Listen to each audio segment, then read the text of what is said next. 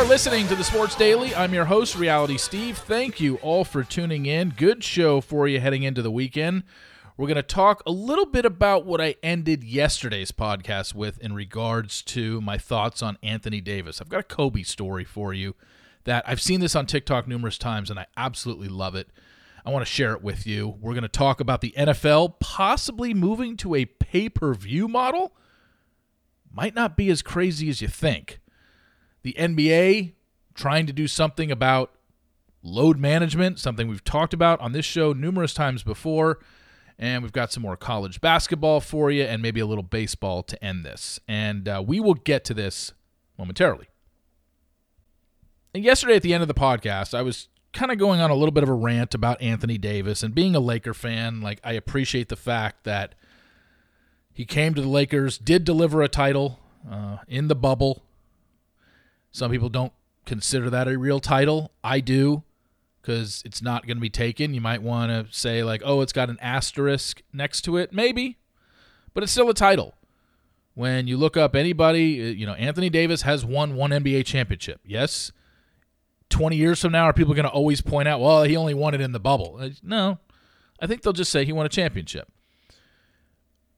But the way he's been able to not stay on the court for the last 3 years since then has been very frustrating to Laker fans.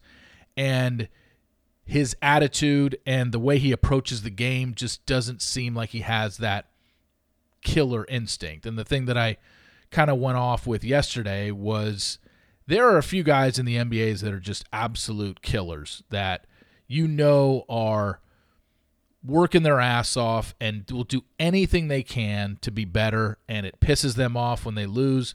Anthony Davis just strikes me that as somebody who, he'd love to win, but if he doesn't, he's okay with it because he makes $1 gazillion.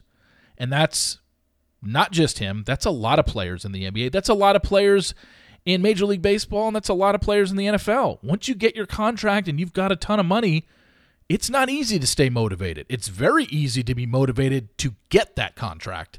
And then once you do, fall off a cliff. How many times have we seen it in professional sports? And maybe not fall off a cliff like you're literally the worst player in the league, but your production really slips because you had to work so hard to get to that point, and then you finally reached your pinnacle. Very few have the drive and the will to take it a step further and go higher than that. Most are complacent because they feel like they reached their goal and they worked their ass off, and they did.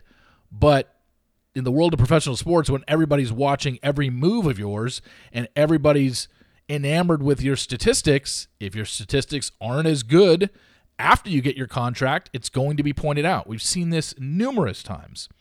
Anyway, Anthony Davis just strikes me as a guy who's really good, super talented for a guy that's 7 feet tall, can shoot from the outside, can rebound, can block shots, inside game, outside game. He's got it all, but the one thing he doesn't bring every night on the court is effort. You can say what you want about LeBron, you can say what you want about Giannis. Everybody's got flaws in their game, but they try and they bust their ass every night, and they bust their ass in the off seasons. LeBron is 38 years old. We see some of the workout videos that he posts on his Instagram. He doesn't play 20 years in the NBA and play at the level that he is right now unless he's working his ass off in the offseason to keep himself in shape. Now, 38 years old, you're going to have running into more injuries. He's definitely being more injured the last few years. Nothing major, but he's got to take games off here and there. I mean, that's just normal. He's 38. Anthony Davis isn't even 30 yet, I don't believe. So he has no business not playing his ass off. Anyway, it brings me to Kobe, because Kobe has been known throughout the years. There's so many Kobe stories out there from former NBA players, and a lot of them came forward with it after his tragic death and just saying what an unbelievable mental warrior he is. The Mamba mentality.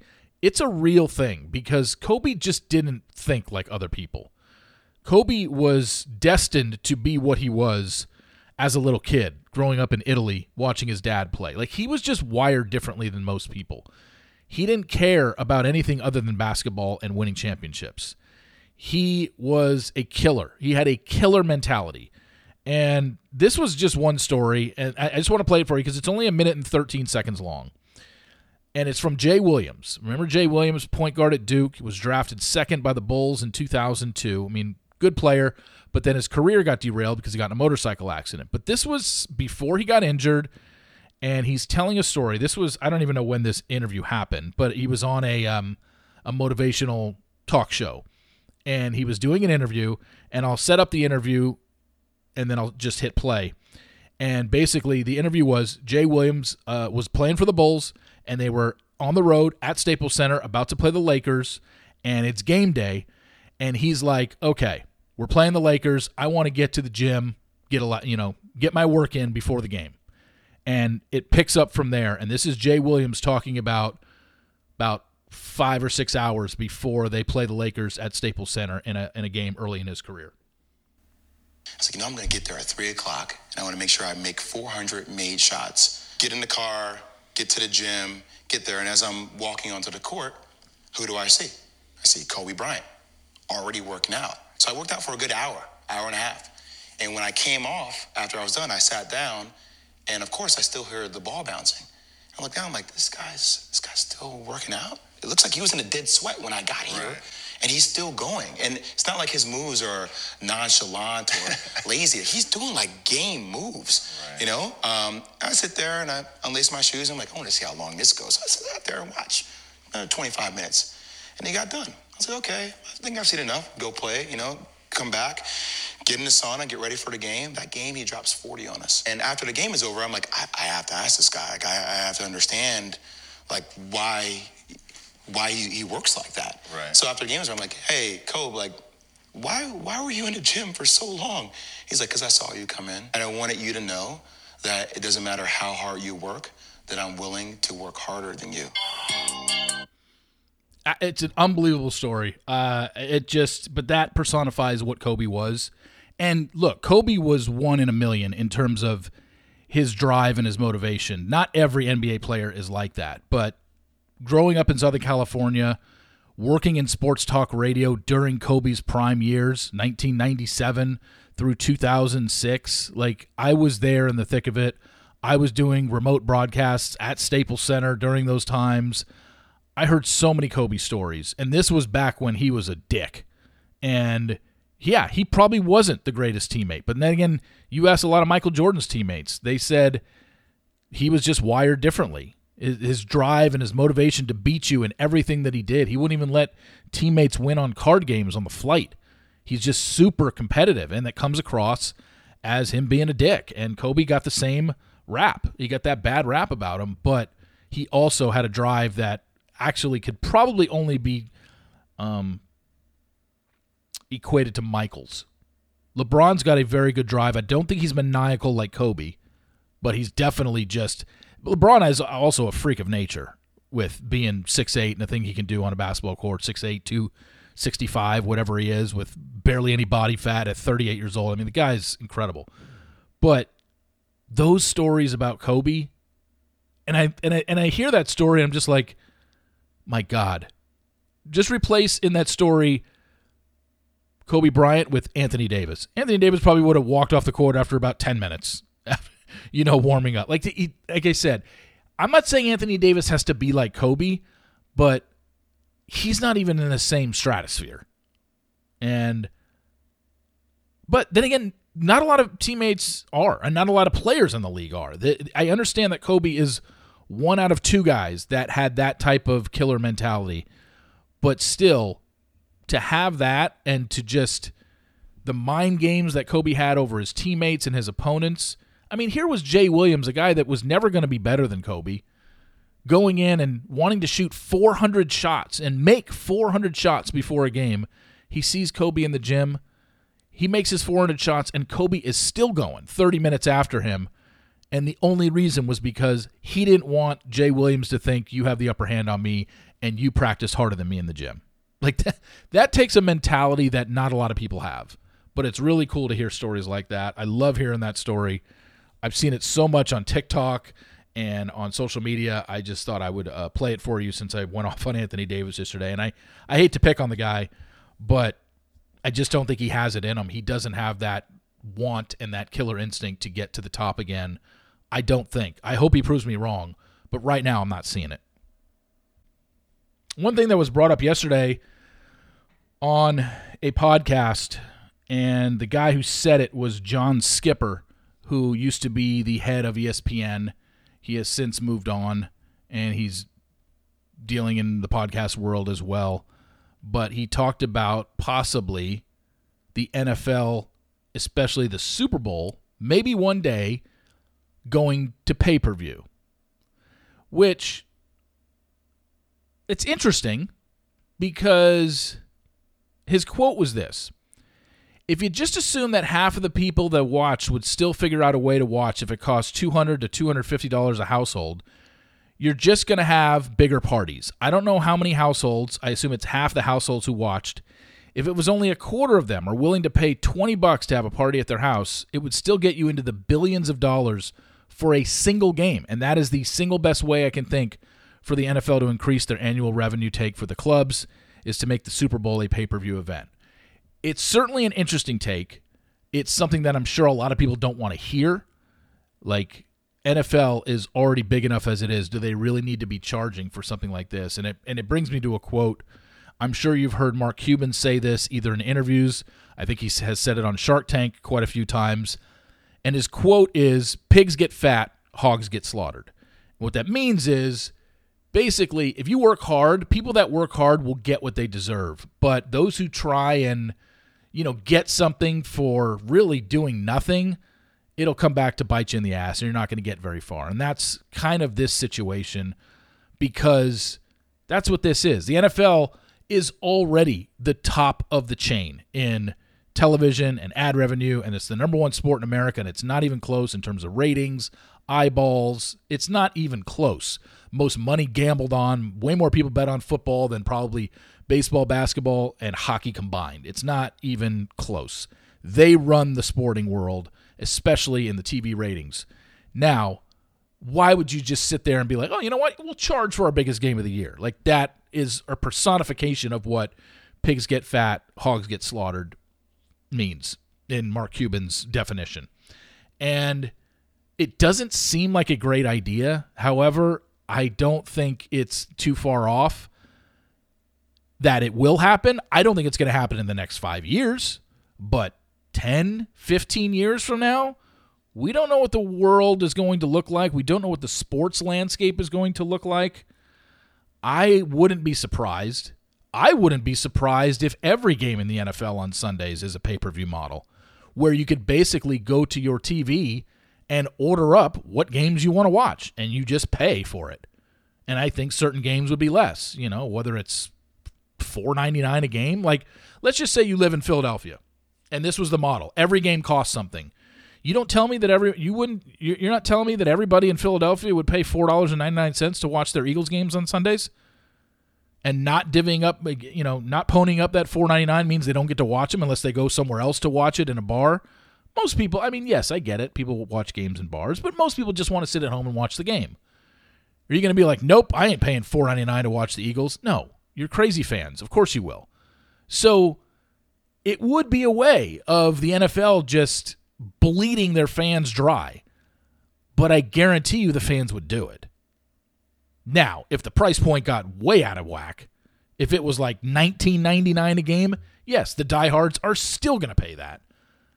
$20 a week, 16 games a week. What is that? Less than 300, $340 a year roughly to watch your team for the season. You save up $340 a year so you can watch your team every season. I get it. And that's if the games were $19.99. I don't even know what the price point would be if they went to a pay-per-view model for even regular season games. I can't imagine it would be more than, $4, $5 per game. But can you imagine the amount of money the NFL would make on that, considering they already are the most watched show in America every single week? 75 of the top 100 shows in all of television every year are NFL football games. They dominate. So, of course, if they really wanted to be dicks about it, they could start charging for their games. And you know what? Most of their fans are going to buy it. I would. Sorry. I'm not going to pass on Sunday football because it costs $4.99 or whatever. So it's an interesting conversation. I'm sure it frustrates a lot of people. I do think it's coming. I don't think it's coming anytime soon. Like I said, outside of 5 years, but maybe in 10 years from now, the Super Bowl will be pay-per-view. And then, we're talking about two different things. Super Bowl being pay-per-view versus every game during the season being pay-per-view and you have to pay to watch it. I don't know. I don't know where we're at. I think the Super Bowl would be first, and then they might go to a model of every game is costing something. Briefly on the NBA, with the All-Star game this weekend, NBA Commissioner Adam Silver always takes the podium and answers questions about the league, and the biggest thing coming up is load management and these teams resting their star players, and, how does that help the fans? And, there really isn't a mandate that you can say you have to play your players in every single game. The only thing he came up with that he said in the press conference was we might start incentivizing games played. Like, you can't qualify for an award unless you play X amount of games. You can receive a bonus if you play X amount of games. Now, again, I don't think bonuses do very much for somebody who makes $30 to $40 million a year. You're still, because your top players, the ones that sit, the Giannis's, the Stephs, the Anthony Davises, that have to take time off just to rest because they don't want to play in regular season games that ultimately don't mean anything. You make $35, $40 million a year. What are you going to do? A bonus? If you play 65 out of the 82 games, you get a bonus? What's the bonus? Shit, if it was $500,000, it'd be like, great, I make $40 million a year. Who cares? I don't think any incentive-based program is going to work. But like I said, when we've talked about load management before, I understand it because as a fan, what's the ultimate thing you want from your team in your hometown? Whether it's basketball, well, let's talk about basketball because that's where the load management happens. But your basketball team that's fairly good, going to go to the playoffs, what do you want to see them do? Win a regular season game on Tuesday night, or be healthy enough to possibly win the championship? The ultimate goal is to win the championship. And the reason that they're sitting their stars is to preserve them for the playoffs. So, yeah, I get it. And yes, I also understand that players in the 80s, the Magics, the Birds, the Jordans, they didn't sit. There was no such thing as load management in the 80s, and that's when they were traveling commercial. They only had like one trainer on the staff. They didn't have all this access to personal chefs and personal trainers and coaches traveling with them. It was a totally different game. They were smoking at halftime in games in the 80s in the NBA. So I get that they didn't have this in the 80s, and you'd be like, how can these players today take all this? They get paid way more than those guys did in the 80s, and yet they take way more time off. It's like, yeah, they do. Also, times have changed, number one. And number two, the ultimate goal, maybe in the 80s, they should have relaxed, and they should have rested their guys more because the grind of a whole season really gets to you. So I don't like load management because it really screws with the fans, and if the NBA is supposed to be so fantastic, you can't be sitting your star players when they don't want to play against a crappy San Antonio Spurs team on a Thursday night in February, But I understand why they do, because the end game is more important than a regular season game in February. It just is. And I want to wrap up with this. Remember a couple weeks ago in college basketball, I told you that, holy shit, my alma mater, Loyola Marymount University, who's been piss poor and a garbage college basketball program for literally the last 30 years. They have not made the NCAA tournament. They only had 8 winning years in the last 30. They went into Gonzaga and beat the Zags, ending their 76-game home winning streak. They had lost 25 in a row to Gonzaga. They had also never won since 1991. They had lost 30 years in a row, something like that, 31 years in a row in Spokane, and they beat them 2 weeks ago. Well, in college basketball, you play everybody in your conference twice, once at home and once away. Well, last night was the rematch, and it was at LMU. And boy, were they pumped. This is an LMU team that actually beat another top 20 team. They beat St. Mary's last week. So the game's on CBS Sports Network. They're showing the crowd before the game. I didn't even know LMU fans even cared about the basketball program since they've sucked for 30 years. But standing room only. Gonzaga is in town. You beat them 2 weeks ago, ending that home winning streak. And you start out the game, Gonzaga is up 27-4, and they're up 40 points at halftime, 68-28, and they win the game by 43, 108-65. I mean, I'm sorry to laugh at my alma mater, but I knew they weren't winning that game. They weren't beating Gonzaga twice in a span of 2 weeks. It just wasn't going to happen. Did I expect them to be down by 40 on their home court at halftime? No.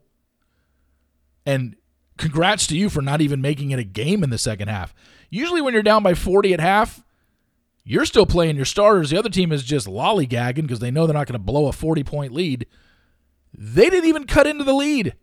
They still got outscored by 3 in the second half. So I don't want to say that means that their win 2 weeks ago was irrelevant, but kind of woke Gonzaga up.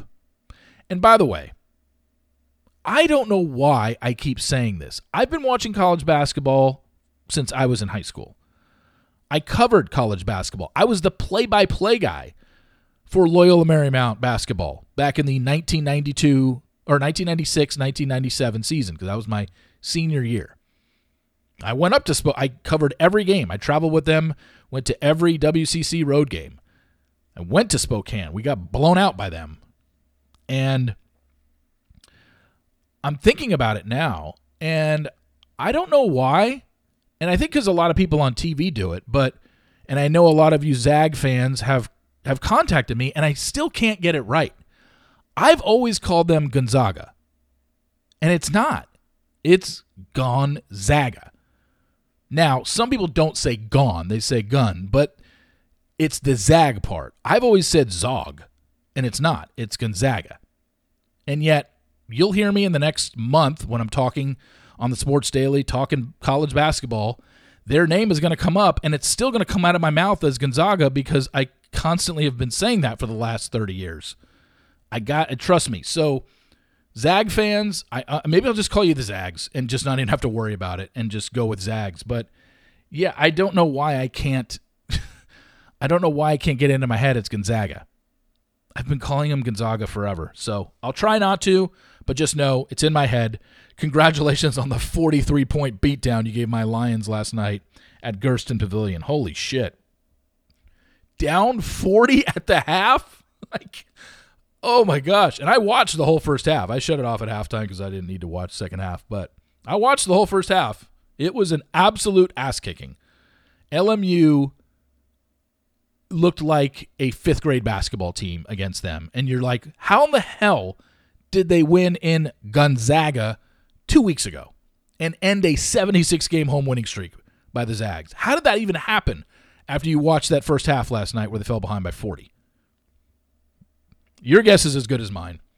Anyway, thank you very much for tuning in. Really appreciate it. Please rate, subscribe, and review in Apple Podcasts. I hope you all have a great weekend ahead of you, and we'll be back Monday with yet another Sports Daily. And remember, sports will always be the greatest reality show on television. See ya!